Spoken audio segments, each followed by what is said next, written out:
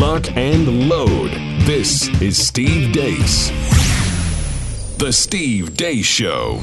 And greetings. Happy Wednesday. Welcome to the Steve Deace Show, live and on demand here on Blaze TV, radio, and podcast. Steve Deace here with Todders and Aaron McIntyre. And all of you, let us know what you think about what we think via the stevedeace.com inbox. You can email the program, steve@stevedeace.com. That's DEACE. Like us on Facebook. Follow us on Twitter at Steve Deace Show. Over on MeWe, Gab, and Parler. Look for Steve Deace there. And if you love censorship, and who doesn't, right?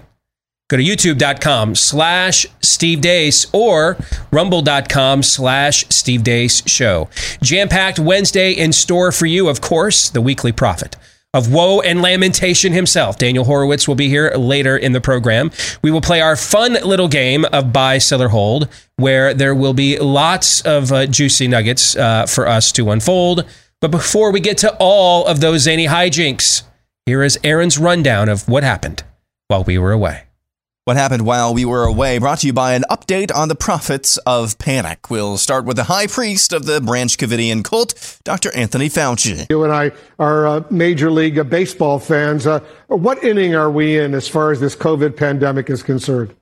We're at least halfway through. I hope we're seeing, and I do believe, Wolf, I'm not trying to be overly enthusiastic about what's going on vis-a-vis the vaccine program. So you think the 7th, the 8th inning, or late innings? What inning you're talking about? How about the bottom of the 6th? The CDC has some new guidance on how summer camps for kids should be run, including the recommendation that everyone over the age of 2 wears a mask unless they're vaccinated, continued social distancing of 3 feet, and cohorting of groups of kids. Fauci had some thoughts on that, too. I wouldn't call them excessive, Savannah, but they certainly are conservative. President Biden. But there's one fact I want every American to know.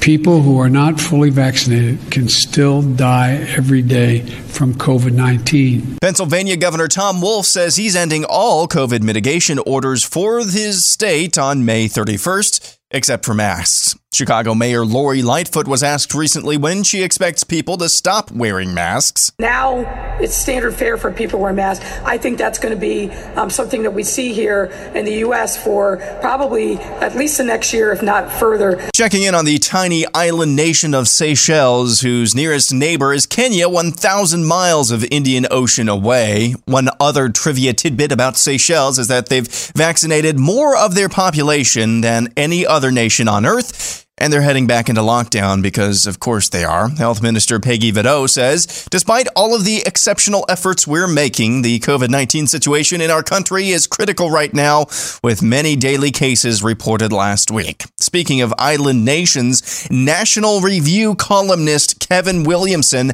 advocated in a piece recently America should implement New Zealand-style forced quarantine camps. The Alabama Public Health Department tweets on Star Wars Day, quote, Darth Vader wears a mask to help himself. Thank you for continuing to wear a mask to help those around you. Luke, help me take this mask off. Daily Defiance first to the land of lockdown Barbie, Michigan, where Roy and his wife Lori shop at a Meijer grocery store with no mask. In California, Michael and Susie went into 3 establishments without a mask and had no problems. And in New York, Doug and his family just went about everywhere around town without a mask. Moving on, and for some thoroughly unsurprising news, one of the jurors in the George Floyd Derek Chauvin case is defending his decision to attend a racialist march last year in Washington, D.C. Juror Brandon Mitchell told the Associated Press, quote, I just thought it was a good opportunity to be a part of something. This news comes after an alternate juror was interviewed by a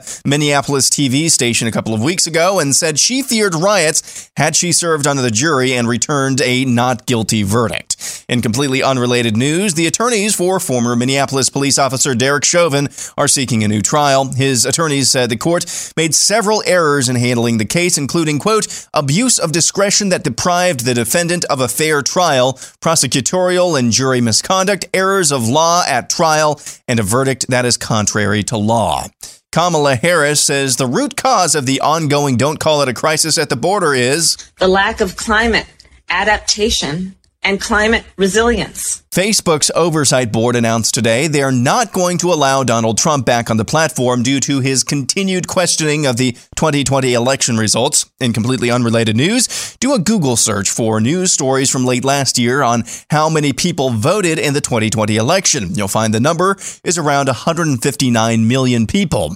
Well, according to the just completed U.S. Census, only around 154 million people voted in the U.S. election. That's a difference of around 4 to 5 million votes. Previous year's censuses have basically had the total voting number pegged as what was reported after the election. So what could explain this discrepancy? It's a mystery!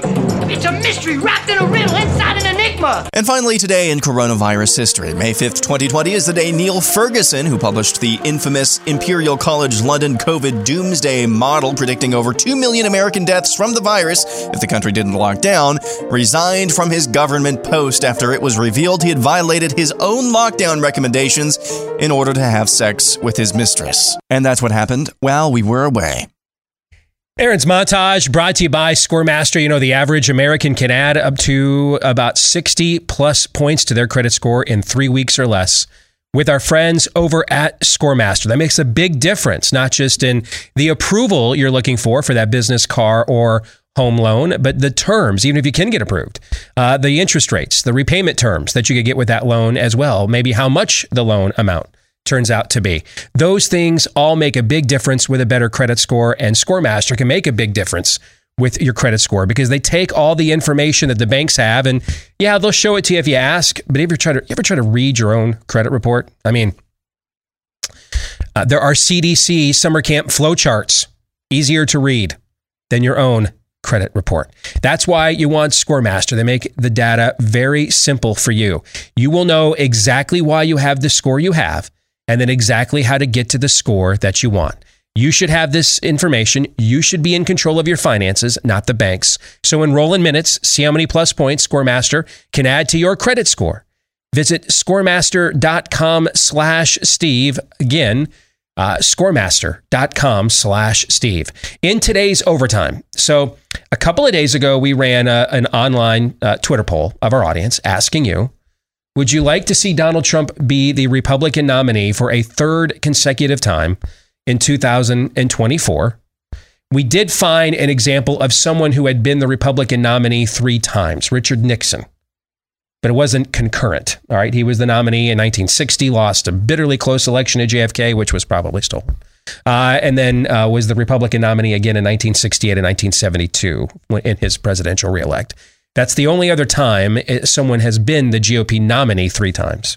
But no one has ever done it concurrently with the grand old party. So we asked you, would you like to see Donald Trump be the nominee for a third time or someone new? We didn't put a face on the someone new. And I thought it would be fascinating given the conversation we had about that in the overtime a couple of days ago. And again, remember, what is said in the overtime stays in the overtime. That's why you want to subscribe. But I thought in light of that conversation, let's go ahead and put a specific name on it. And so it just closed. The polling results of our Twitter following.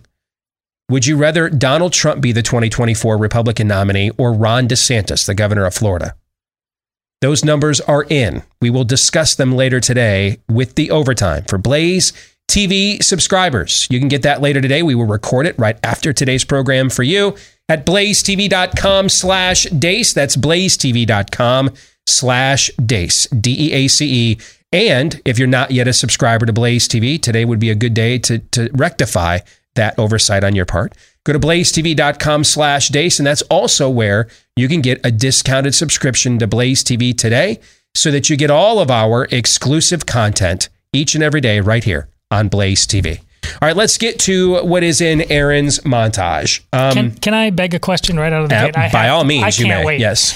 For I am just a simple Blaze TV show sidekick. But did I hear correctly that is it now the official position of the U.S. government via the census that there was voter fraud to a tune of 5 million votes?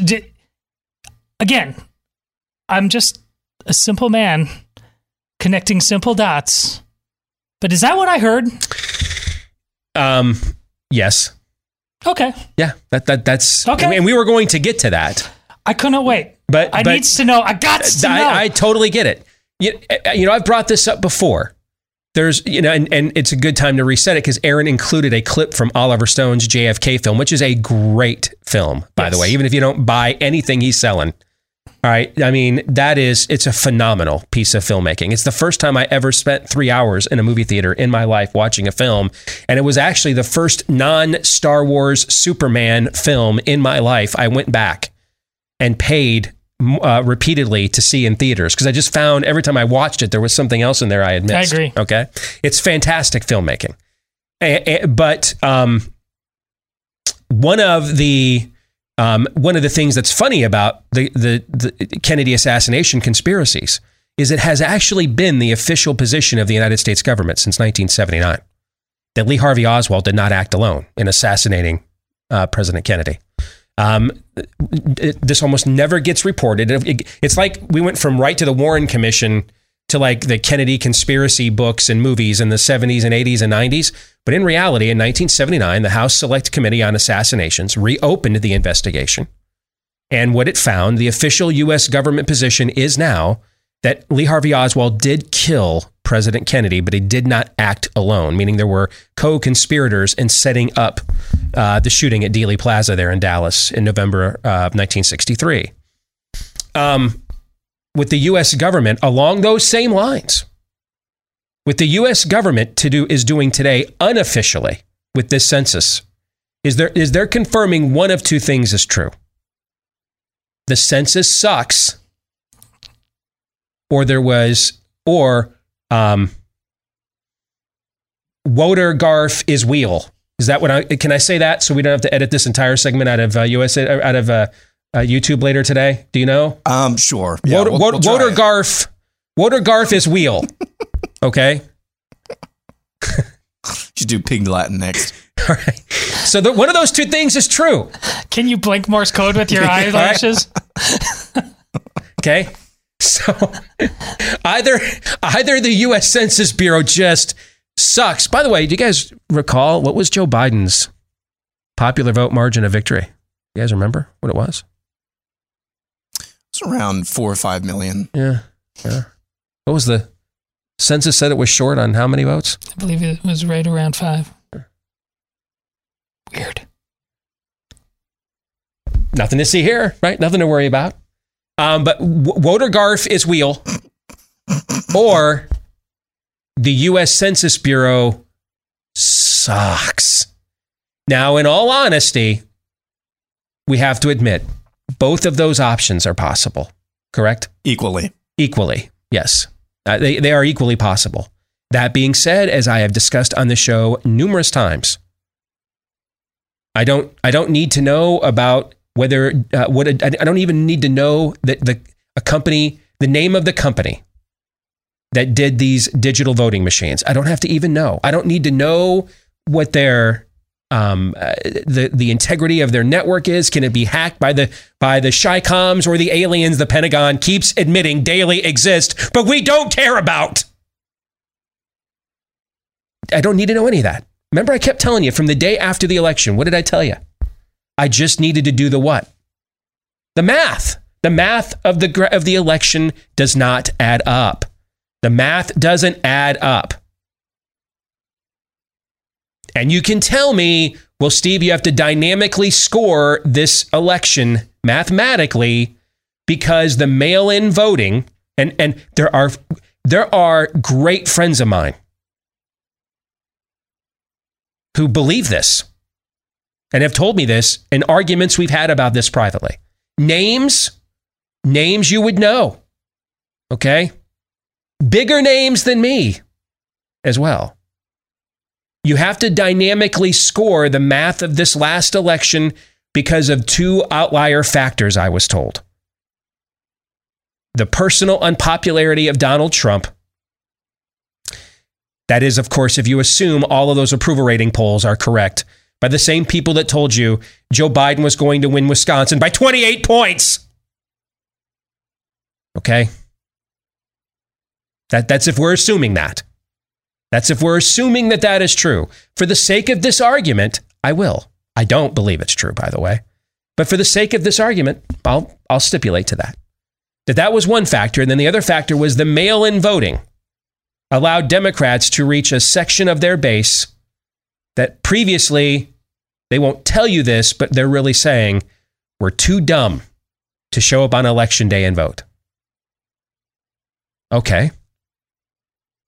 Then, if that's the case, Joe Biden should have won by more. Meaning, what just happened to go down in 7 or 8 counties where Democrats have complete and total control.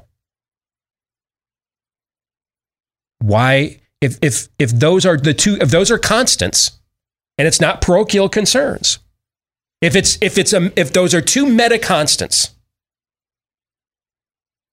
a uniquely unpopular president. Now, I agree that he was uniquely unpopular, given how popular his policies were, which gets to the Facebook issue. We'll talk about that in a minute. But we're talking about as if, do I believe a president who presided over the first real family median income wage growth in this country since at least the dot-com boom, by some calculations I've seen, and going back to 1969 by other calculations I've seen, do I believe that that president is historically unpopular? No, because he got more votes too, a lot more votes than he got before. So he managed to grow both parties' bases historically. Maybe he is Cheeto Jesus then. I mean, he did them. He did both. He did it both. He did it for both. He grew both parties' bases historically. It's amazeballs. Except it's not. That's why it's a scam. So if we have these two meta factors, they're meta factors, which means they're transcendent over what's happening on the ground, right? Yes. Shouldn't this have happened everywhere then, systemically? Yes. Yes. See, if it's real, Biden should have won by more. This should have happened all over the country. States like Missouri, Kansas City, St. Louis should have flipped states like Missouri, where they could reach, apparently, in these cities where people are numbskulled, mind-numbed. Post office, what is it? Mail something a couple times. I don't know. What's a postage stamp? How many times do I lick? I don't know. Couldn't tell you. They don't know how to post office. Do you even post office, bro? No, apparently they don't. They don't do those things, I guess. Well, if that's the case, how come it's only a handful of counties and a handful of places where they have total control? Like, I look at your state of Wisconsin. The next most populous county is one county over from Milwaukee County. They operated the postal service system just fine. The next county over. They're just uniquely stupid in Milwaukee County. Uniquely dumb. They don't know how to put something in a mailbox before a date. They're just uniquely dumb in Milwaukee County, not as dumb in the next county over. Every state where there were major urban centers with legions of Democratic voters, this should have happened everywhere. They should have flipped Texas. Should have happened in Dallas and Houston. Should have flipped Missouri. Should have happened in Kansas City and St. Louis. Should have flipped everything. Everything where there are major urban centers that otherwise dominate, major blue urban centers that otherwise dominate the rest of the population base, they should have flipped all those places. Because weren't those constants available everywhere? Right? How come it only happened in these handfuls of places? Weird, huh? Very. Very weird. Wodergarf is wheel.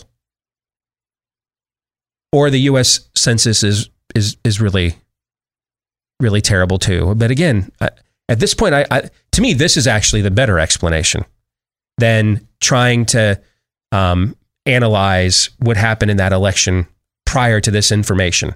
Like I could have, if the census information had come out earlier, like a day or two later after the election, and then some of the people I know that are friends of mine that are names in the audience were then trying to argue with me against this, I would have I could have accepted, all right, the census just is terrible, right? Are we counting non-citizens, citizens, right? Do we even know, right? Right.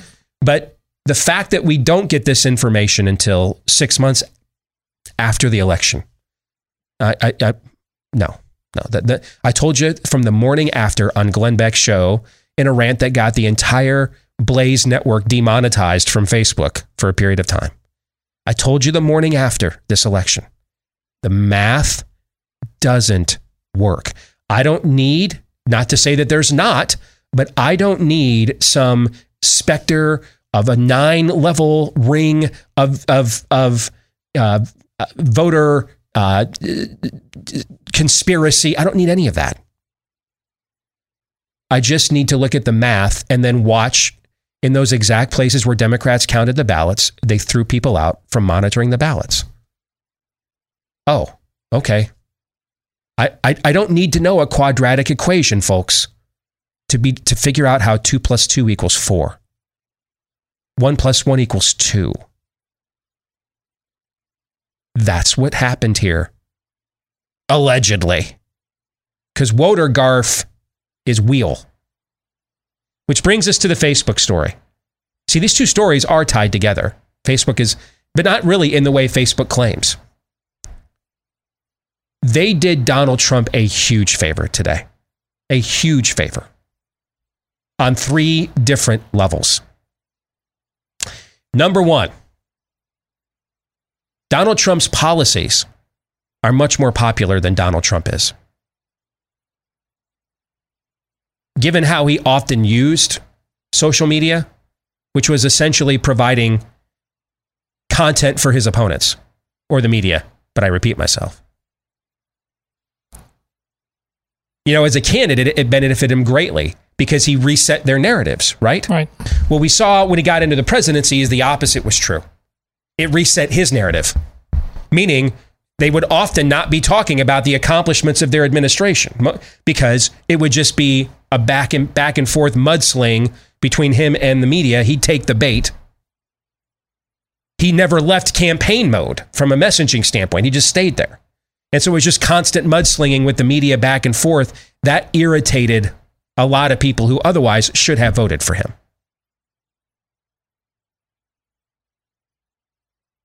That's not happening right now, though, is it? Right. No. And now you're watching your taxes go up. You're watching the cost of gas go up. You're watching the cost of everything now go up. Young, successful couples that both have professional jobs, like the McIntyres on the other side of the studio here, are renting homes instead of buying them because those are going up as well. Those are skyrocketing too. Everything's going up. Illegal immigration at the border, is that going up? That's going up bigly. Everything bad's going up, okay? And his policies look a lot better right now, don't they? Yes. If I just went out on the street, just canvassed the street and said, which of these policies do you agree with, and put no names on it, his would win in a landslide. But then the minute his name gets mentioned, a certain percentage of Americans who actually could critically think cease doing it. And given the fact we have a declining percentage of Americans who can critically think at all, we can't afford to lose a single critical thinking soul at this moment. All right? But that's what his name does. It's a galvanizer. It does do that. So now you're getting really all of the impact of his policies from the reverse angle, since we're undoing them. Looks like Netanyahu is lost in Israel, by the way. So a new government's forming there. A year ago at this time, Netanyahu was visiting the Saudis and United Arab Emirates, right? That's what was going on a year ago at this time. Now looks like he's out. He's Prime Minister of Israel. So now we're living through the impact of his policies being undone. But we're also now not like getting dragged into how much of my time do I waste today responding to or reacting to the daily soap opera between Trump and the media that means ultimately nothing to nobody. That's not getting paid by either end of the urination contest. No one else really cares. Doesn't help them pay their mortgage at all. Right? Right. So the personality aspect of this is gone. And now it's just about policies. He looks like, regardless of what you thought about him personally, he looks like a hell of a lot better president sitting here in May right now than he did May last year, doesn't he? Yes. Yeah, because May last year, he was still in the throes of making the worst management decision of all time, shutting the country down. But now you actually see what had happened if, dude, we were sitting here complaining last year at this time, fire Fauci, fire Fauci, fire Fauci, right? Last year at this time. And they finally figured out about August. They turned him into stapler guy and brought Scott Atlas in. Now you're finding out what would happen if the other guys were in charge. Canonize Fauci, beatify Fauci, beatify. You get it's far worse. And we're seeing that across the board on virtually every issue now.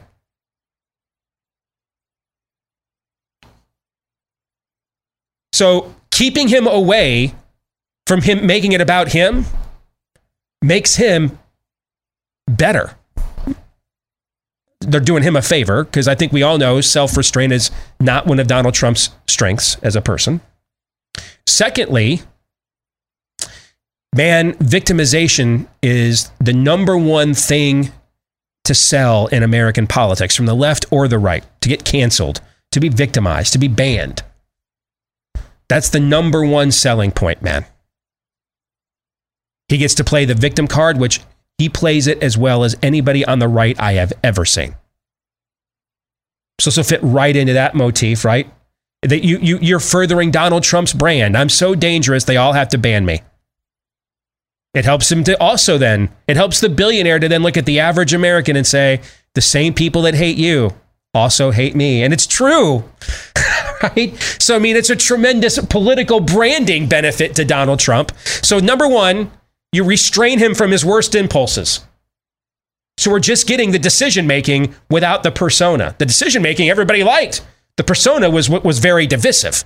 So now I'm just getting all the parts about Trump that I liked and none of the stuff that I didn't, right? I don't have to look at all that stuff every day, all the time. Number two, he's getting branded again with the average American. The same people that hate me, hate you. I just fly in a bigger plane than you do. But that's tremendous political branding. He gets to brand himself as the victim. And then number three, this just essentially creates more of a market demand for whatever social media platform he will launch later this year. No, what they should have done, if they really don't want Donald Trump to be president again, and they want his social media platform to fall flat, to be more Trump wine than Trump tower, is restored him fully to all of these platforms. Hand the arsonist matches, and then just get out of the way. That's what they should, or the pyromaniac maybe is a better analogy. They should have handed the pyro the matches. They said, you know what? It's all yours. And they just watched him start fires with it. And then they could have humiliated him every day with that's not true. That, put their little disclaimers on his post, right? But keep him around. Banning him is an all positive on every level for Donald Trump. It helps him to restrain his weaknesses, which he struggled to do as president. And it accentuates the positives that he had as a candidate at the same time. You have any thoughts? I think that's undeniably true, and it's just baked into the cake. We're not dealing with Machiavelli. Machiavelli would have called for what you're talking about in terms of letting him back on. We're dealing with a cult. Yes. And therefore, you're dealing with Hale Bob. Yes. Not with Machiavelli. Correct. So it's all in on purges. Yes. Yeah, that's a great point, Todd. Aaron, what do you think? Yeah, you're doing him a massive favor. Now, it may not impact whether or not he actually does run, but it certainly helps. It certainly helps him in such a weird way. As you just articulated, it certainly does help him. I think that's somewhat of an unforced error, if you will. But that's, as you just said, they're a cult. They're not thinking that way. Yeah, I don't think you can make the argument that they did this because they know he's going to compete against them. The longer he's away, the bigger the debut of that new platform when he first shows up will be. If you put him in on your platform first, it almost dilutes the allure of a new platform. It's almost a redundancy at that point. Buy, sell, or hold us next.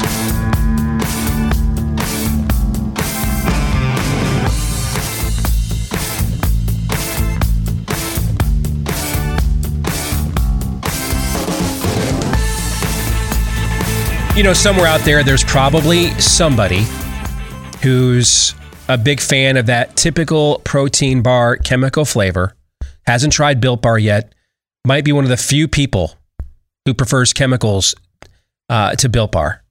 But for the rest of us that are, say, normal, Built Bar is the way to go when it comes to finding a healthy snack. I just had my Built Bar during the last break. Coconut brownie chunk. That's the one you tried, right? That I let you sample. Yes. Did it live up to the hype? It did. It did. That's why they just sold out of it again. That's how good that flavor is. All right. When you're like, how do I make the decision?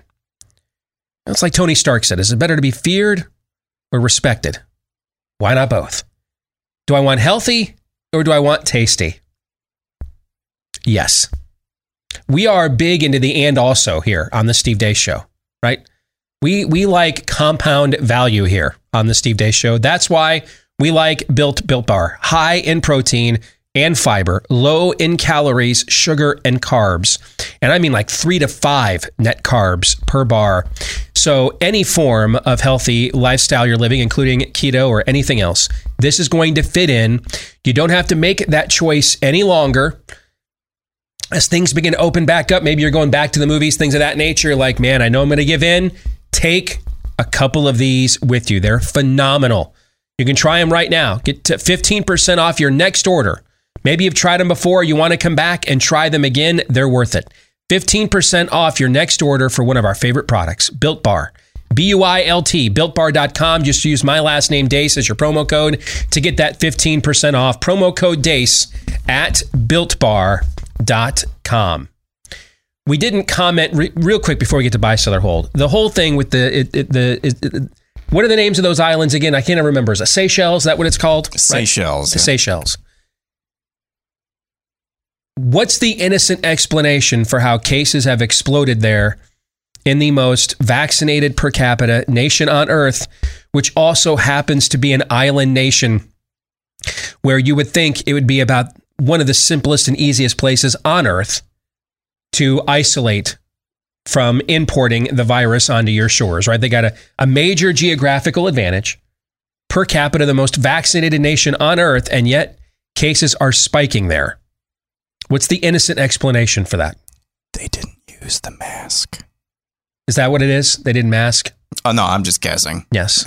Because that's the explanation for everything, except for how come the masks don't work? They didn't social distance. On an island nation. Yeah. Yeah. You have an innocent explanation for this? Now, in fairness, when Israel was aggressively pursuing its vaccination, they did see cases increase initially as well, and then they eventually plummeted, okay?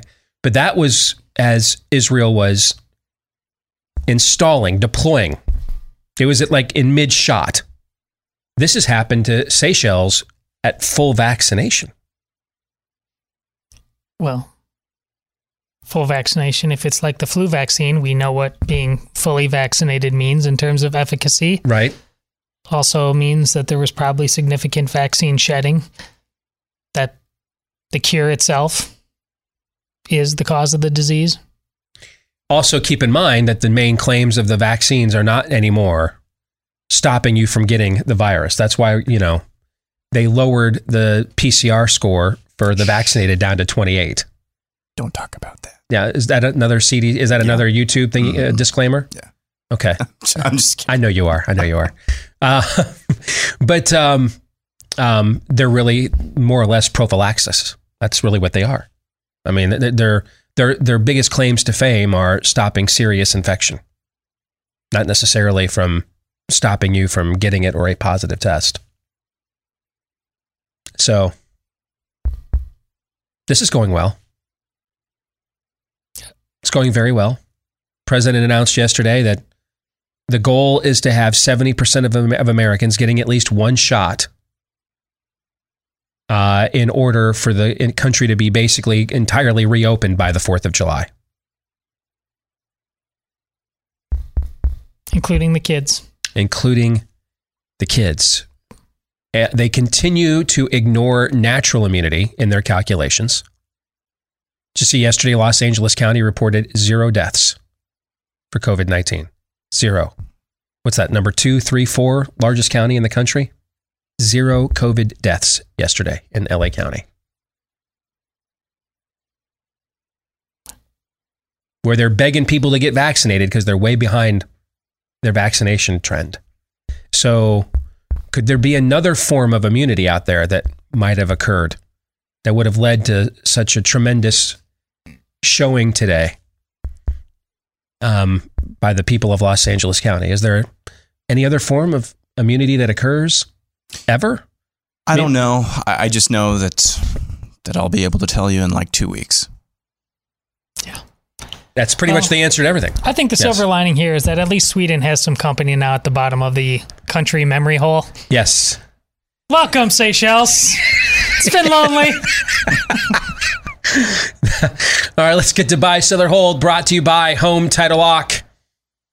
We've been warning you about home title theft. This is where cyber thieves remove you from your home's title so they can become the new owner. That's why we've been telling you, get Home Title Lock. You never know when a big breach could expose you. Well, Facebook, which we've already talked about today, just got exposed. 500 million accounts in a data breach exposed to cyber thieves who now have name, address, personal information they would need to log in as you. Because that's where a lot of our home titles are kept these days, online. Then they forge your signature on a quitclaim deed, stating you have sold your home to them. They cash out the equity, stick you with the payments, maybe even foreclosure and eviction. Make sure this does not happen to you. Get Home Title Lock. Go to HometitleLock.com right now. Register your address to see if you're already a victim, and then sign up for 30 free days of protection while you're there to cover you during this high-risk breach. 30 free days of protection at HometitleLock.com with the promo code radio. Again, that's HometitleLock.com with the promo code radio. So here's how Buy, Sell, or Hold works. Aaron, with some help from you in the audience, actually a lot of help from you in the audience, will submit to Todd and I a series of statements, predictions, prophecies, etc. Todd, no topic is off limits. You and I will decide, do we buy this, do we sell this, maybe even explain our reasoning. Once per episode, you are permitted a hold. But if it's for any reason other than, wow, that's really lame, you will have to walk around your local Walmart in a mask surrounded by a shower curtain, like that video I tweeted out earlier today. Did you guys see that video? Yeah. Dude, that will be you. Humiliation for you if you put a hold on any of these. Aaron. We'll start with Token White Man, who says, a lesson in the class of political jargon 101. He says, investments actually mean punitive tax hikes. Buy. That's been the case. The Clintons were the first Clinton iteration of the Clintons in the 90s. They were the first to start calling tax increases investment. That they moved to that term. It's creative. Yes. Yeah. But so it's meant that ever since then. So buy. Buy. Yeah. Infrastructure actually means blue state union bailouts. Buy. And there'll be public sector union bailouts because they don't care about the private sector union people anymore. Buy. He says equity actually means state-sanctioned racism. Buy. Buy. So far, man, this is we're rounding third, heading for home here. Yeah. Patriotic actually means white supremacy, for God's sake. Yes. That's a buy. Well You're done. right about the 101 aspect of this. Yes, asked and answered. We got this.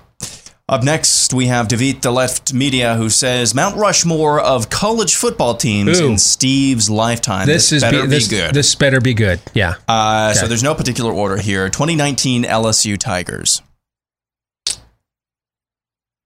Okay. I mean, you look at the amount of dominance, the quality of the schedule they played, the margin of victory that they produced consistently, the amount of guys on that team that have been selected in the last two drafts, including the number one overall pick, they're certainly in the conversation. And so I'm fine with them being there. Bye. Yeah, I mean, I would have been, there's some recency bias there, but I can accept 4 as a starting point. Okay. 1979 Alabama Crimson Tide. I'm going to sell. Even though there's a great story about this team in the Sugar Bowl, they played Penn State for the national championship. I believe this was the year. And Penn State faced a 4th and goal on the 1 yard line.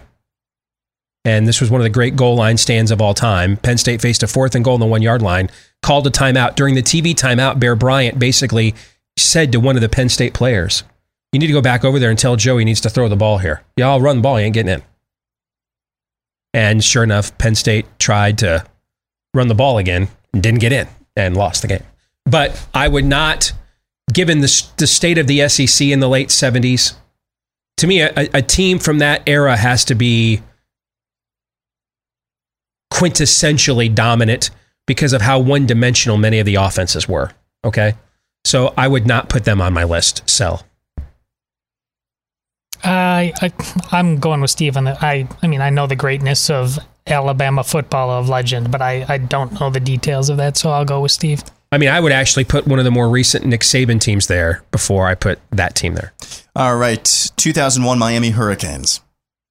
I mean, that's a team from an NFL draft standpoint and from a dominance against a schedule standpoint, stacks up pretty favorably with LSU from 2019. Now, the one thing we don't know, and it's not their fault, is that was a screwy year in college football where the second best team that year was probably Colorado. But Colorado lost 2 games early in the season. And then, like from late October on, just took names. They played undefeated Nebraska at the end of the year and just named the score against a Nebraska team with a Heisman Trophy winning quarterback. But the way that the BCS worked back then is a Nebraska team that then didn't win its own division, nor the Big 12 title, got to play Miami in the national championship or in the Rose Bowl for the national title, and that Nebraska team just got mollywopped. Shouldn't have been there. So we don't have that like capper game. You know what I mean? Like with LSU, they played in the playoff. You know, they played the number 2 team. They played the defending national champions, Clemson, that everybody agreed belonged to be there. And you saw them house them. The one knock on that 0-1 Miami team is they didn't get that final, oh yeah, we recognize it. So, okay, I'm fine with them being there though. I'm okay with it. Number 1, or no particular order, 1995 Nebraska Cornhuskers. I mean, this team was just nasty. Just now they also had some guys that were literally nasty, but you know, this is the team that had both Brooke Behringer and Tommy Frazier at quarterback. The amount of talent on that team, the physical mauling that they could provide in an era where the sport was beginning now to become more open offensively, and they kind of went old school with a triple option veer attack and just crushed you, broke your manhood. I'm okay with them being on the list, which leaves a spot, right? Correct. So you're buying on 3 out of 4. Buy on 3 out of the 4. Yeah. Okay.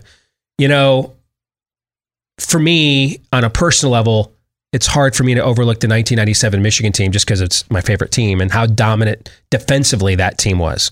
But offensively, it doesn't belong on that list. Defensively, I could argue it's maybe the best defensive college football team in the modern era when you look at a lot of its defensive stats, when you look at Charles Woodson winning the Heisman Trophy, but offensively, the other side of the ball, it was good, but it doesn't belong in the class of those teams. I would look at,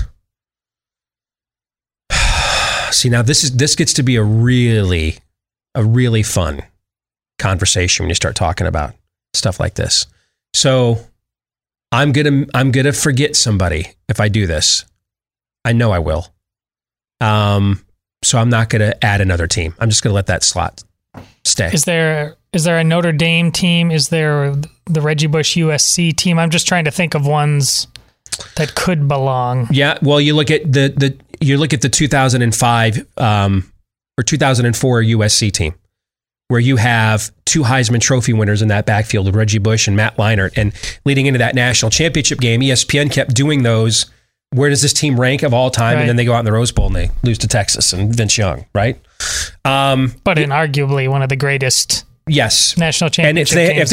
If they had won that game, they would be the 4th. They'd clearly be the 4th team on that list. Right. I look. Notre Dame's one national championship team in this era. In my lifetime, they've had 3 national championship teams, 73 under Era, 78 or 77 when Joe Montana was there. That team kind of backdoored its way into a national championship that year. And then the 1988 team with Lou Holtz. I wouldn't put any of those teams in the class of the 3 teams that are on that list there.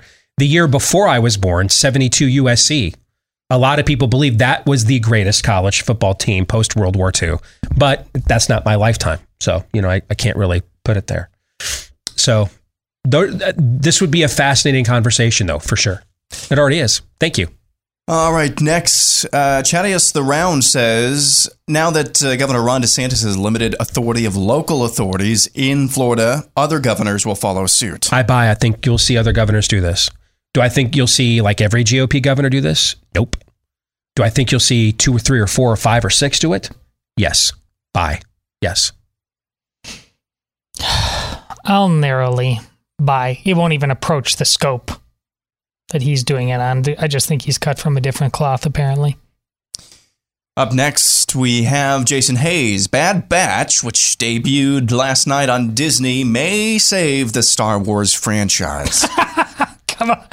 I gotta sell. No, I did. No, and I did watch this last night, and I really was not even that interested in it. But then they actually did a really good job with it. It was very interesting. They showed you what was going on with Order 66 and the Jedi from the Imperial point of view. Because they're one of the clone troopers, right? That was fascinating.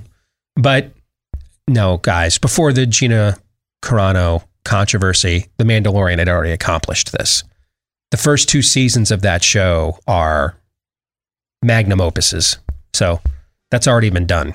It's just a matter of where you stand with things after what happened with Gina Carano. The correct answer is Star Wars is dead to me. We'll come back. See, now you know where he's at. We'll come back. More Buy, Sell, or Hold in a moment for Hour 2. Stay tuned.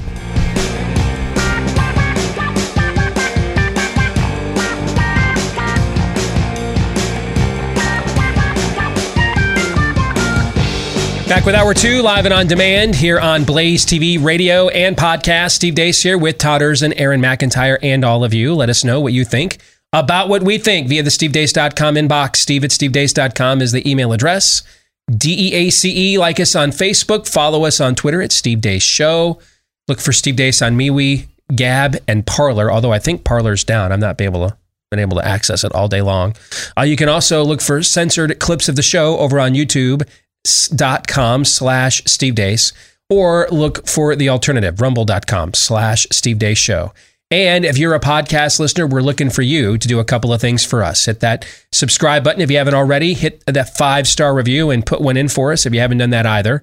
Because the more of you that do, the more it helps to soothe our fragile male egos and the fragile male egos of the individuals who run the Blaze as well, because they like positive feedback too, because we get our feelings hurt easily around here. Thank you to all of you that have done those 2 things for us already. Coming up at the bottom of the hour, the weekly prophet of woe and lamentation. Daniel Horowitz will be returning, but part 2 of Buy, Sell, or Hold brought to you by Rough Greens. We've been telling you about them for a while now, urging you to try that 14-day Jumpstart bag so that you can get all the nutrients back into your pet's diet that's stripped bare out of that food that you buy at the store. Same thing happens with our food for the same reason: mass production, distribution, consumption, and it spoils too easily with all those vitamins, minerals, nutrients, probiotics, etc. included in there. Well, just like we need supplements to put that stuff back into our bodies, so does your pet. This is the supplement powder for your puppy, mixed in with their food, and our dog Cap loves it. But maybe you're thinking, how do I know my dog will like it too? Well, why don't you find out for free? We give you the first 14-day Jumpstart bag for free now. You'll pay for the shipping. That's it. But the bag will be free for you to test it out for a couple of weeks and see if you don't see a difference in your pet. And if your pet doesn't like it as well. Take advantage of this offer right now. Go to roughgreens.com, RUFF, for roughgreens.com, or you can just give them a call at 833-ROUGH-DOG. Again, that's 833-ROUGH-DOG. Aaron. We will go next to Countdown to Climacalypse, who says Cinco de Mayo is the ultimate epitome of cultural appropriation.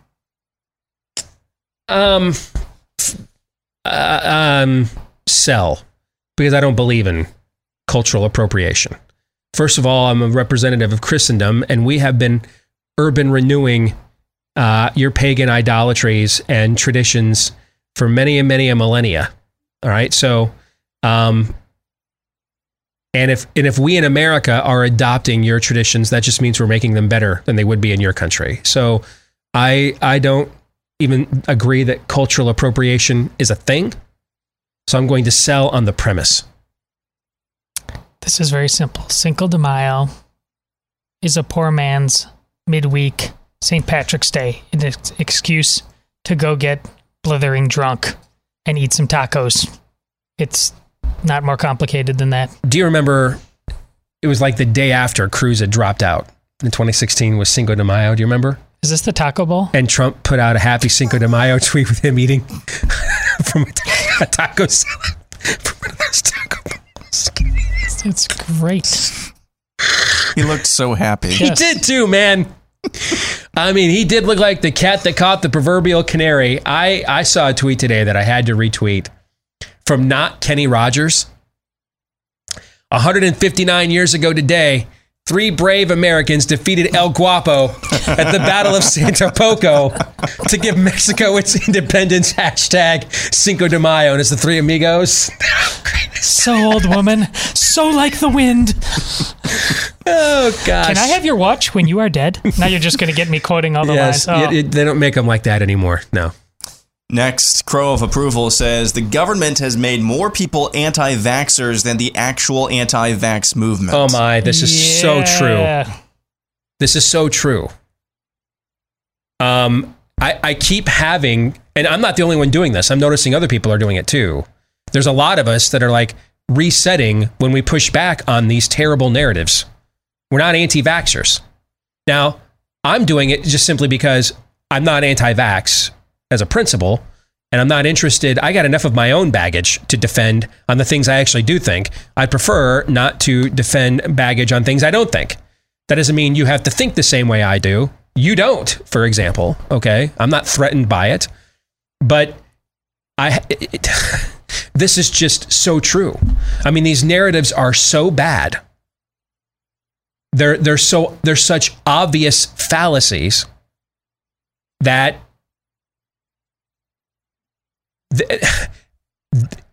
they don't even believe in the efficacy. If you listen to their messaging.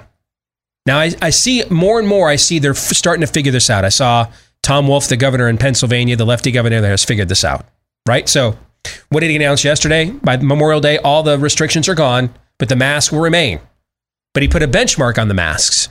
He said we get to 70% vaccination, the mask can go. Gretchen Whitmer, I think, announced a similar thing in Michigan about a week ago, right?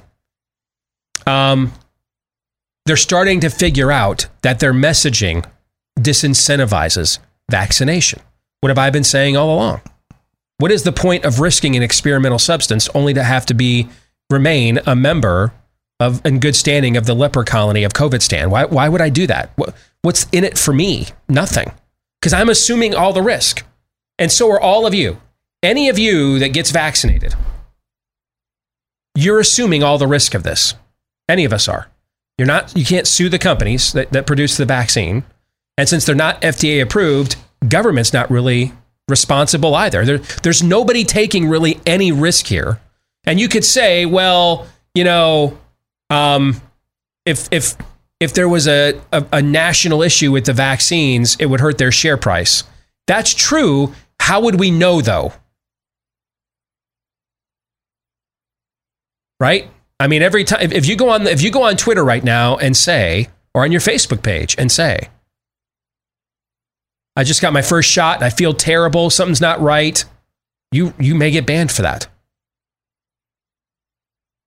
You know, I mean, if a tree falls in the forest, but there's nobody there to hear it, did it really fall? So the one entity with certainty taking risk with the injection is the injectee. That's the one entity we know. We can debate how much risk is really in it for Pfizer and Moderna. We can debate how that parlayed itself with what happened with Johnson & Johnson. We can debate their risk ratio. What is not debatable is that the one person whose risk ratio in this is not debatable is the injectee. I don't know what your recourse is if something goes wrong. And then you're told if everything goes right. And if we're going to be honest, which is what we do on this show, truth be told, I mean, it's not the ratio of people who this has gone well for compared to incidents. It's just not even statistically significant. Okay.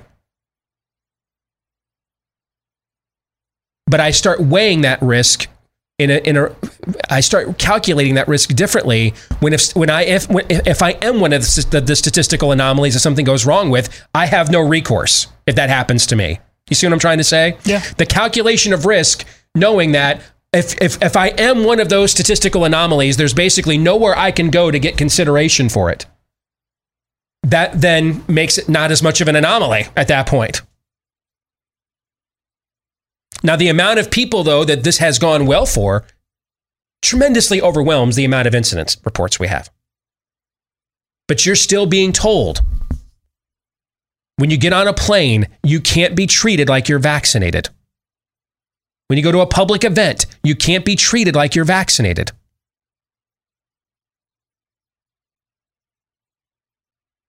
So I'm glad it went well for you. I am. I urged my mom, who's in a high-risk group, to get vaccinated. So I'm glad it went well for you. But understand, and you may understand this more than me because you're the one that's vaccinated. I'm not. You assumed all of that risk and got nothing, at least so far anyway, nothing in return. Nothing. You've got nothing in return. I was listening to the local sports talk station in Detroit the day after the draft because I wanted to see what they were saying about how what the local read on what the Lions did. And one of the hosts was talking about how this is the first time he's been out of his home and to his favorite sports bar. That's one of the sponsors of the show, where he's been in there in person since the pandemic began, was Sunday after the draft. He went in there. He figured, it's been 3 weeks, he said. It's been 3 weeks since I've been fully vaccinated. I thought it was okay. And I went in there masked up, just to make sure I was safe. What science is that? It's not. There's no science. There's no science in any of that. None. You're fully vaccinated. You didn't feel safe to leave your home for 3 weeks. And then you thought you needed a mask. There's no science in that. Unless we're just admitting that these vaccines don't work. And right now in Seychelles, they may be having that conversation. All right. But places like Israel have seen great results once they got through the initial first jab surge. So you're accepting all of that risk. And in exchange for what?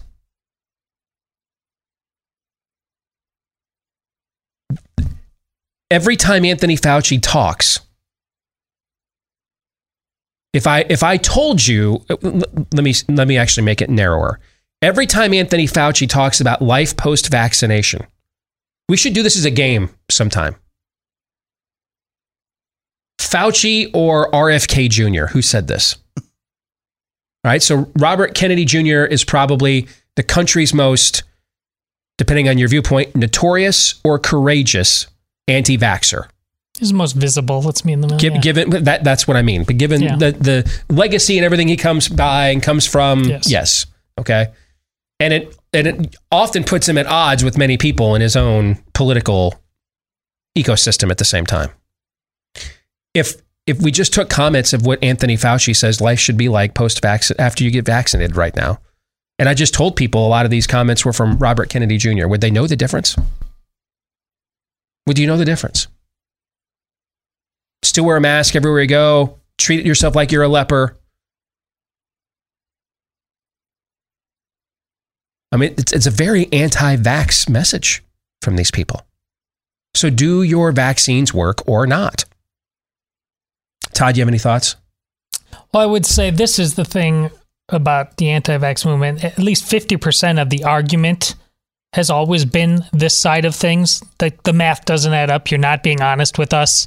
And if the government was And it was just then based on the other 50%, which is more the pure science-based argument. I just think we'd all have a much more grown-up conversation. But this level of conspiracy, frustration writ large has always been at the heart of the vax movement. And listen, my skepticism is such when Steve says working, the vaccine has worked relative to damage. He's absolutely right. Known damage, he's absolutely right. But working in terms of efficacy, I don't think the timing of the release of this vaccine and how we know how the CDC, Fauci, etc., manipulate both administrations, Biden and Trump, they would have not given this vaccine out in a peaking aspect of the calendar year, because we know how seasonal this is. Mm-hmm. They know the math of this. They know that this is a pandemic, who it hits, that it wasn't severe. They for most demographics, they know the panic porn level of this. This thing was unveiled at the time it was because the vaccine, because the epidemic was already on a downturn all on its own. You can call me what you want because of that. They wouldn't have risked it. Working as it means a different thing in terms of actually making this thing go away versus not hurting most people who take it. And that's always been an issue with vaccines. Thank God this thing is not hurting most people who take it. But is it actually working? A lot of people have questions, and rightly so. Next, we'll go to... Clearly, the people running the program have questions because they won't let fully vaccinated people go right back to normal. That's my point. Yeah. And yours. I know that. Mm-hmm. Next, we'll go to Stephen Grant, who says, even if Aaron Rodgers leaves the NFC North, the Lions will still not win the division before he retires.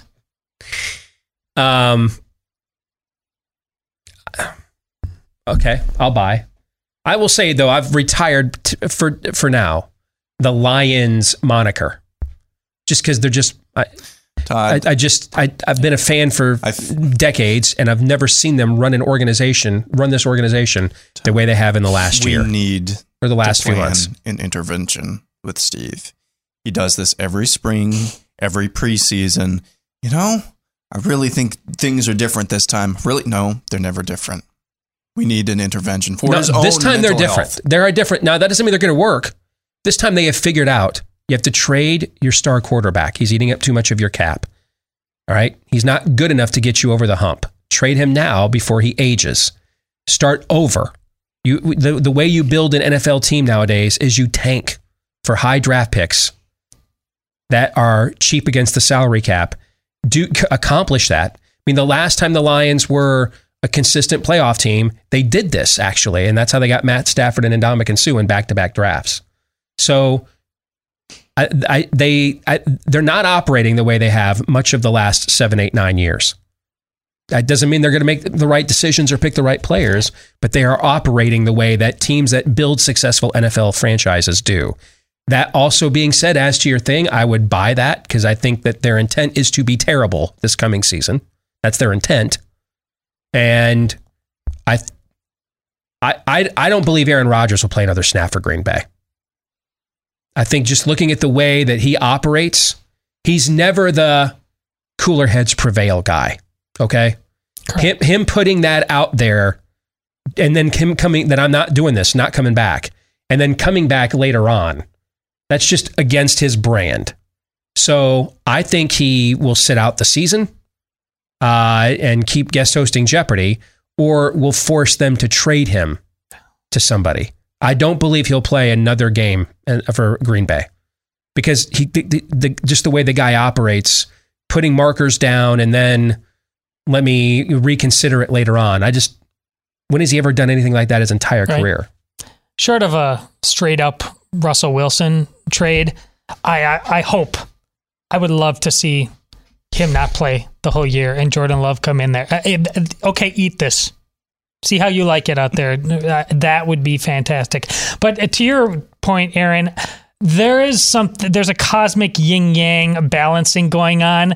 There's a direct proportion his optimism with the Lions growing is in direct proportion of him to losing his mind with the Michigan Wolverines. So there's a stability here. That's a so you guys are psychoanalyzing this opposite. You should know that with the Lions, my default lends me to being more negative. That's why I'm really thrown off. Concerned. Okay? That's why we're concerned. I'm thrown off by the fact that if it was another franchise, then I would be actually more optimistic about the direction they're heading, because I would see that looks to me like they've finally figured it out. But given all the emotional scar tissue I have, it's hard for me to grasp this. Let the professionals handle it. You're too close to this. Your analysis cannot even begin to probe how your psyche has been destroyed by the Michigan Wolverines in the last 2-3 years. Hey, watch tomorrow they're going to sign like some 28th best wide receiver in the NFL for like a $30 million 1-year contract. I don't know why you think Michigan football has wrecked me. I mean, it's only we've put 21 guys in the, as many as LSU, by the way, 21 guys in the NFL in the last 3 drafts. And those 3 teams combined lost 9 games. Lost 11 games. So they lost 11 games the last 3 years with teams that had 21 NFL draft picks on them. I don't know why you think that would wreck me in any way, shape, or form. Your penchant for just piling on them right now, no matter what, it takes my scorn for Star Wars and just it's nothing. I mean, you on Twitter, if there's a sign of optimism that you just find distasteful, you race to it and you just choke the life out of it. Because it's not just the disappointment. It's the way that they market and sell us to and hype us at the same time. That's the thing. I don't like, that's what makes it personal. Don't lie to me. Don't pee on me and tell me it's raining. That's the part that I don't like. All right? I know. Don't give me the hype and then do that to me. This isn't a bit. That's when it gets personal. This is real. I know. The dichotomy of you guys' 2 faces during that whole thing. Worth the price of a Blaze TV subscription for sure. Calvin McRae says, just as World War II spawned the military-industrial complex and America has fell in love with war/conflict every decade since, COVID-19 just gave way to the pandemic-industrial complex, and we will see regular public health campaigns fought for our benefit. I just said this last week. Bye. And then Anthony Fauci was on CNN 2 weeks ago. Gun violence is now a public health problem. The head of CDC, what's her name? Walensky, is that her name? She was talking about insufficient wokeness is now a public health problem. Yeah. That's the new hammer sees a nail everywhere it goes. It will be, and of course, we'll never actually address the real issues. Okay? Like America's obesity problem, things of that nature, which in the past I've contributed to. That's why I've had to lose 100 pounds. So nothing notice none of these solutions will entail any level of personal responsibility, any level of preventative or preemptive action. Hey, make sure your vitamin D levels are good for none of that. None of that. It'll include none of that. It will all be keep being the generation that led to Wall-E becoming a documentary and not a Pixar film. Keep being that. And then keep injecting yourself with these new drugs and pharmaceuticals that we create in order to help you mitigate all the crap choices you're making in your personal life. It'll be that. That'll be the public health campaign we wage. I'll buy this as far as it goes. It's just important to point out, though, that it's not a pure apples to apples. World War II, the sacrifice there, born out of tremendous courage. COVID was always a manipulation. That's a good point. Based on fear. We just, the military industrial complex that grew out of World War II it's a classic road to hell paved with good intentions. Right. One began from the premise of, hey, post World War I, we isolated ourselves from the world, and look what happened. We can't let something like this happen again, and we're facing a new Iron Curtain to replace the Iron Cross right away. Right. And so that's where a noble inclination gets off the rails. Mistakes were made. Yeah, okay. This is a scam from the outset. Yes, I agree. That's a great point. Elliot Evans has a Mount Rushmore of 90s country singers. Oh, here we go. George Strait. Amen. Although he could be on your Mount Rushmore of 80s country singers or 90s country singers, but he absolutely is on that list. Yes. Alan Jackson. Yeah, absolutely. Yeah, that's a buy. You bet. Yes. Yep.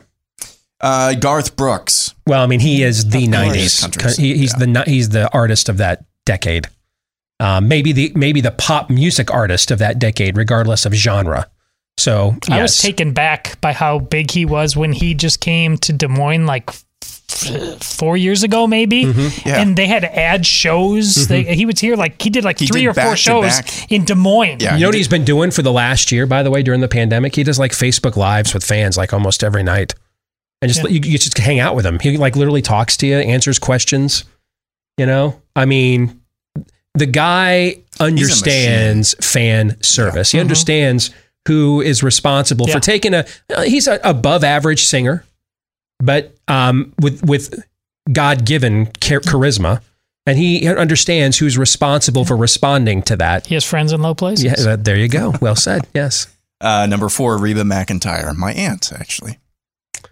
Just kidding. Yeah, I know. I'm not a huge Reba fan, but I understand the machine she is. So I'm okay if you put her on the list. Not my cup of tea per se. To me, and they would make the list in the 80s too. I mean, Alabama's got to be on my list. Okay. They got to be on there somewhere. In the 90s? They still had a ton of hits in the 90s. Did they really? Yeah. I think the voice in our ear, Ron is right about Brooks and Dunn. I mean, they're the most successful country duo of all time. And that decade, they were at their pinnacle in the 90s. Yeah. So I'm okay. Listen, Reba McEntire is one of the great best-selling female artists other than Madonna and Whitney Houston ever. So I'm fine with her being on the list. She just wouldn't be on my list.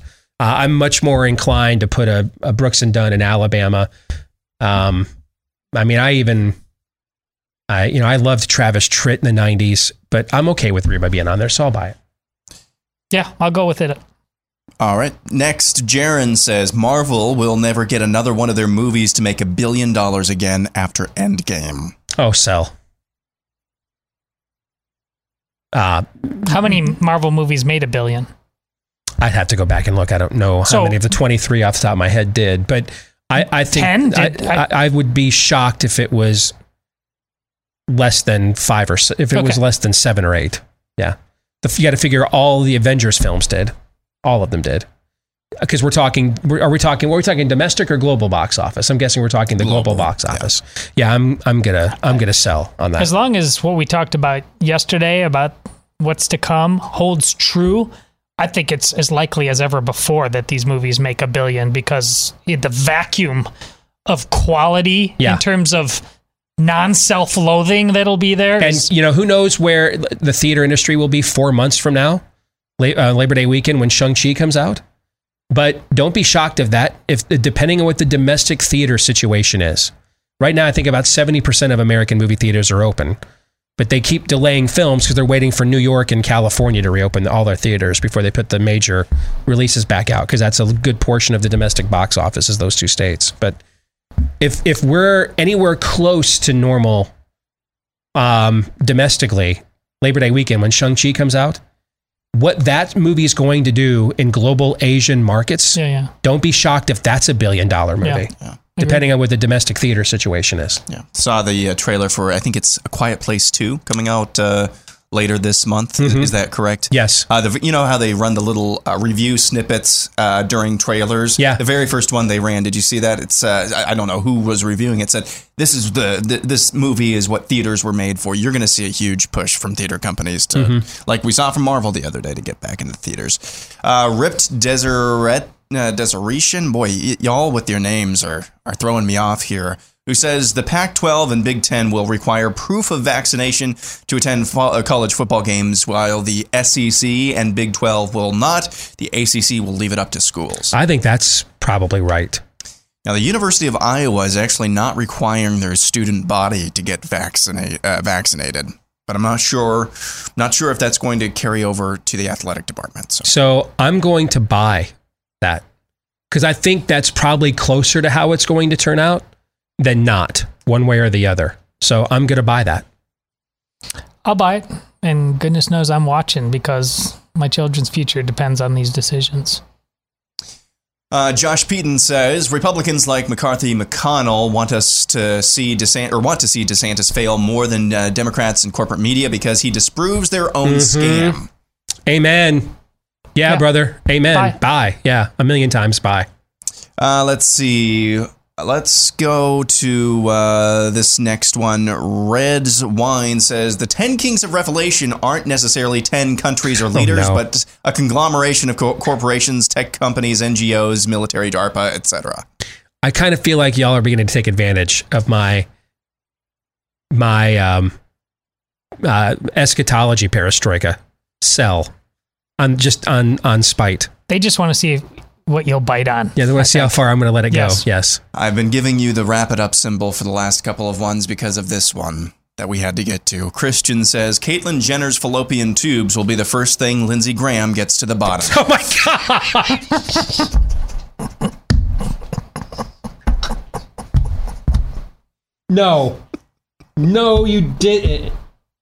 No, you didn't.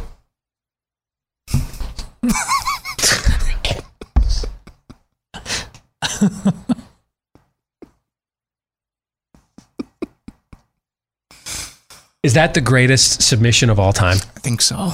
In the history of this segment? And I remember to put it at the end, too. Yeah. Yeah. I mean, that... And it comes from a guy named Christian. I feel I would dishonor such holy ground by lending my voice to it. I feel as if I just need to let that level of poignant grace and greatness and revelation. I think I just need to let it speak for itself and just stand on its own merits. Let all the angels blow their trumpets. That'll preach.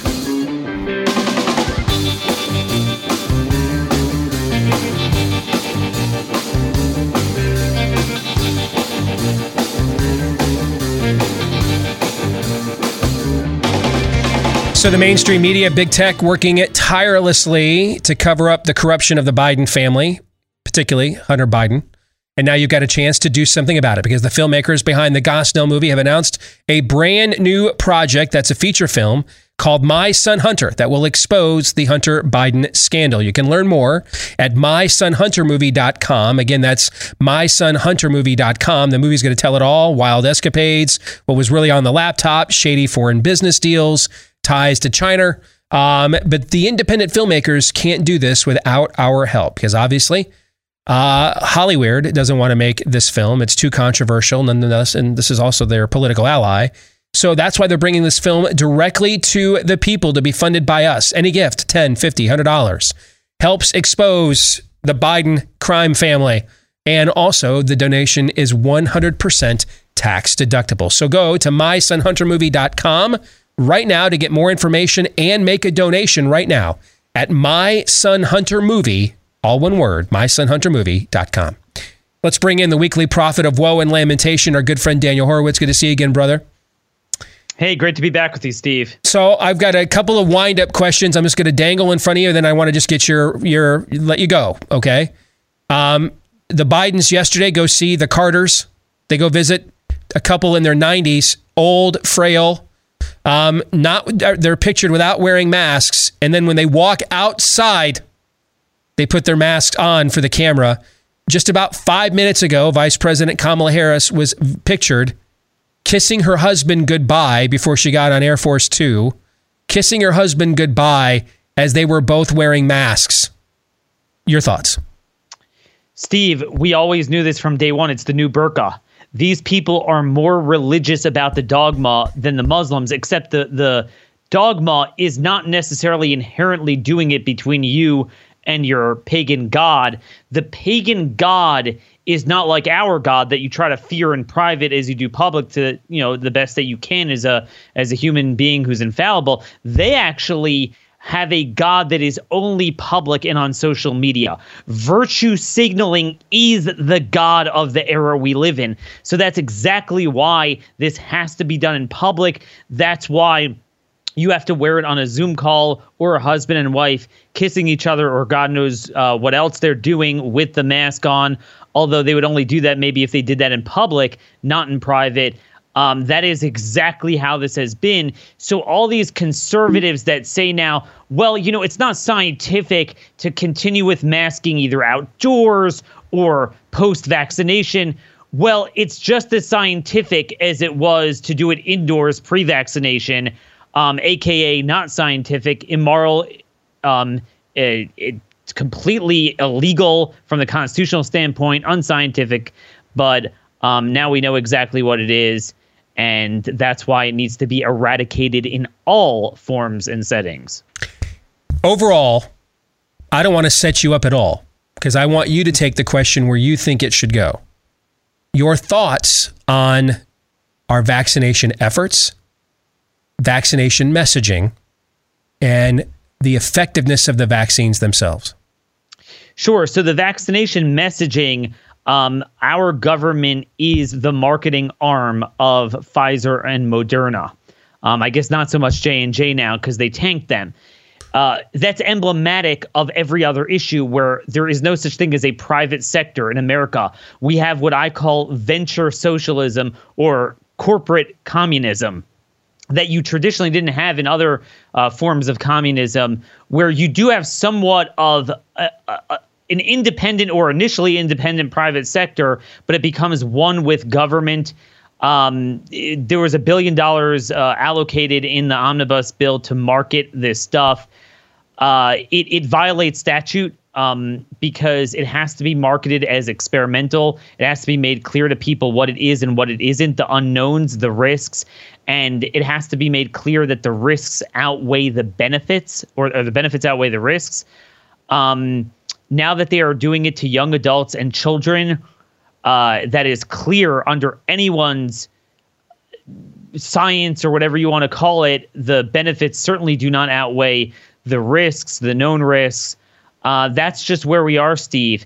But they've been successful. I mean, we are one of the most vaccinated countries in the entire world at this point. So it actually has been successful. I'm not sure what they're complaining about.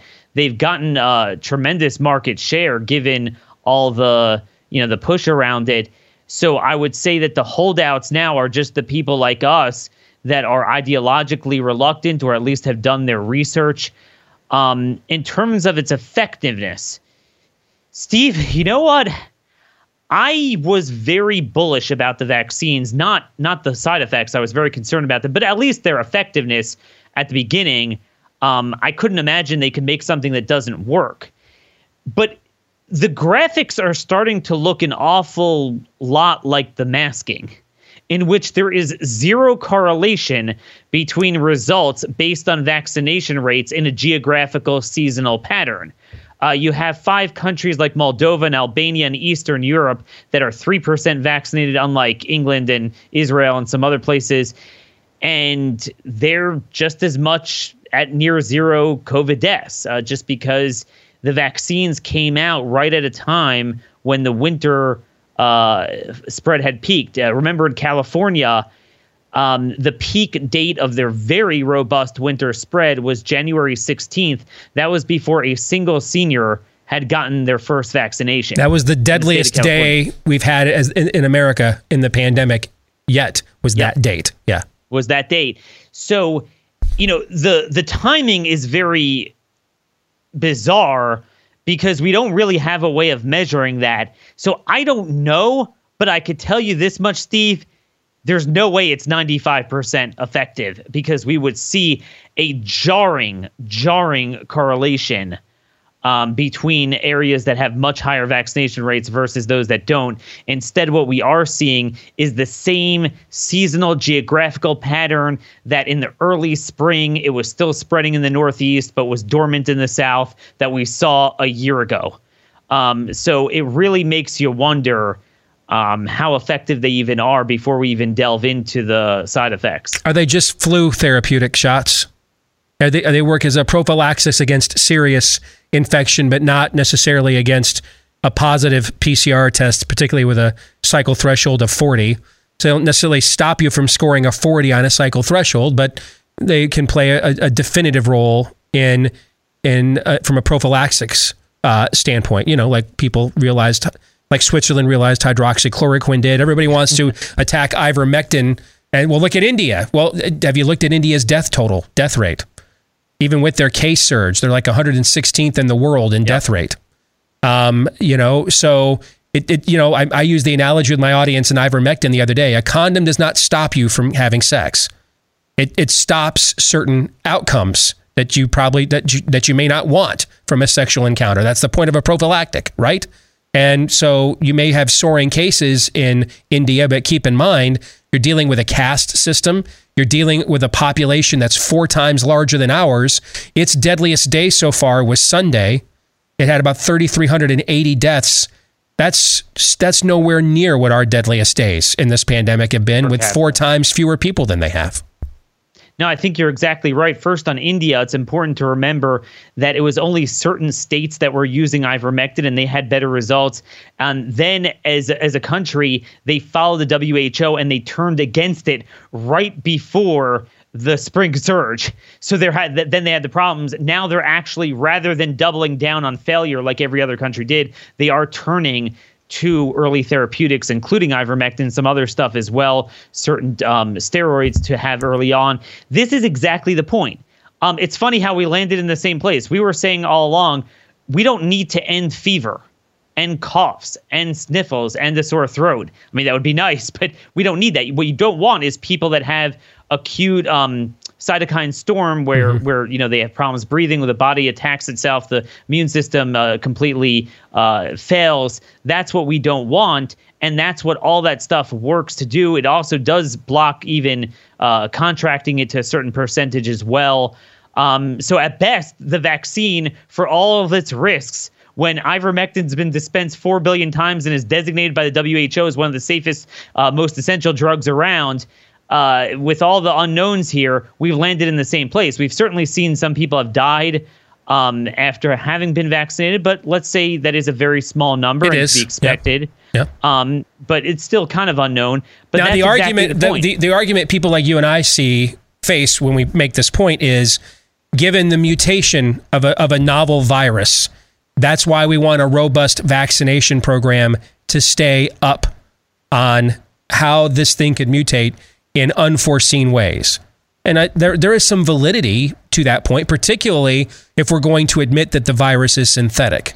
If we want to admit the virus is synthetic, then I'm totally open to Scott Atlas's great lament, which was, why are we constantly suspending the laws of virology, immunology, and biology like we have no scientific established precedents?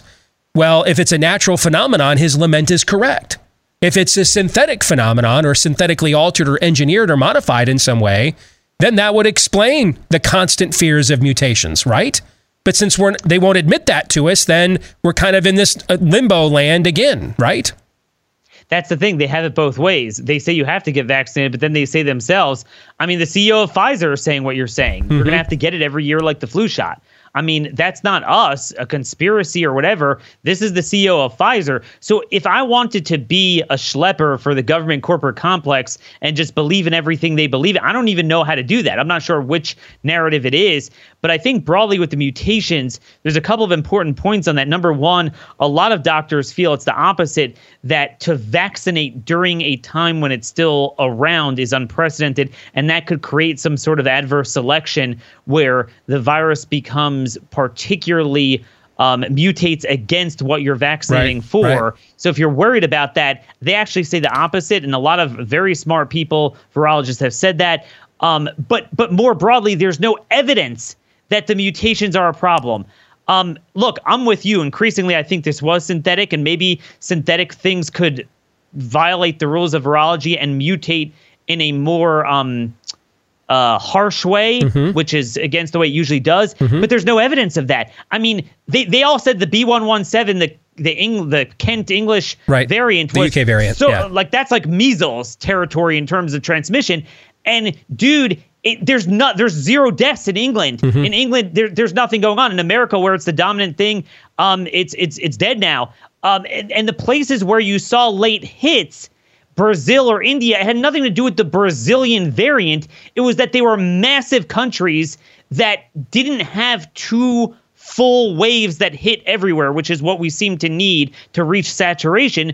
So they had it because, regardless of the variant, places that had the new variants but had herd immunity because they had 2 full waves like England didn't have anything. Clearly, they're not registering, and it's not much of a factor. 30 seconds. That's all the time I have. How on brand is it for Republicans to salvage Liz Cheney for weeks beyond her usefulness, take on all kinds of added extra damage from their own base for doing so, and then after taking on that added needless damage, finally dispatching her, only to replace her with Elise Stefanik, who couldn't even vote for the Trump tax cuts? 30 seconds, brother. I'll give you the last word. You stole my thunder. And also, Elise Stefanik voted to overrule Trump's emergency declaration at the border and deny him the funding for the border wall, blocked his plan for drilling in the East Gulf of Mexico, voted for a bill that would have forced him to stay in the Paris Treaty. Obviously, big tranny supporter and all that stuff. Look, that is the epitome of the Republicans, because, again, it's not a Liz Cheney problem. The GOP is the problem. Liz Cheney is a feature, not a bug. She's the rule, not the exception. They're all like that in leadership up and down the state and federal totem pole, and some are even worse, like in the case of Elise Stefanik. So we're learning all the wrong lessons. Good to see you as always, my friend. Thank you for the woe and lamentation. We appreciate it. Thank you. Happy to deliver. Daniel, brought to you by our friends at Brickhouse Nutrition. What have I told you? You could potentially improve your health, boost energy, support a healthy heart in just a couple of minutes per day. Field of Greens, unlike other superfoods because it uses real USDA organic fruits and vegetables packed with antioxidants. Field of Greens can support heart health, metabolism, blood pressure, and digestion with its pre and probiotics. Great for everyone in your family, young, old, if you got an athlete in the family as well. Making Field of Greens part of your daily routine. Super simple. Just put 1 scoop in any water-based drink, stir it up, and you're done. And unlike other nutritious drinks, which rely on only one vegetable, Field of Greens is packed with 18 clinically researched fruits and vegetables. If you want to give this a shot, go to BrickHouseSteve.com right now and get going with the easiest and fastest way to help you start living healthier. BrickHouseSteve.com. Get 15% off your first order right now with the promo code Steve at checkout. Promo code Steve at checkout for BrickHouseSteve.com. Comments on Daniel and I's conversation just now? Well, obviously, I have no idea what Daniel was going to say when he comes on the show, and you heard him echo me and my comments on vaccination and whether this vaccine is working almost exactly. And you should be asking questions about what that means in light of what the president just got done saying in Aaron's montage about you're going to die, Denethor, get the vaccine or die. We know based on the data that that's nonsense. So the magical thinking on this and what working means, you should not be taking their word for it. I think when it comes to the vaccine conversation, what bothers me the most is that I see a lot of people who frankly should know better, who would probably never make this argument about any other thing that involved a reasonable risk. Now, reasonable doesn't mean huge, but reasonable means understanding that, yes, it's an understandable risk of whatever activity. Make it so personal and so pejorative to people who don't get the vaccine. Because my entire frustration, even before COVID, my entire frustration, just as Todd's friend watching the way that some people will come at him with vaccines, is if you can't look me in the eye, honestly, and tell me with 100% certainty that something that you're going to take, inject into your body will not harm you, there needs to be room for grace. But there's never room for grace. You are called anti-science, anti-vaxxer. There was somebody the other day who essentially made the connection that if you don't take the vaccine, you hate Indians because they're going through a spike right now. Right. It's always the mark of something resembling a cult when their main objection to your objection is emotionalism. Amen to that. And cults abound these days. That'll do it for today's program. Back at it again tomorrow, noon to 2 Eastern, right after Glenn Beck here on Blaze TV. Until then, John 3:17.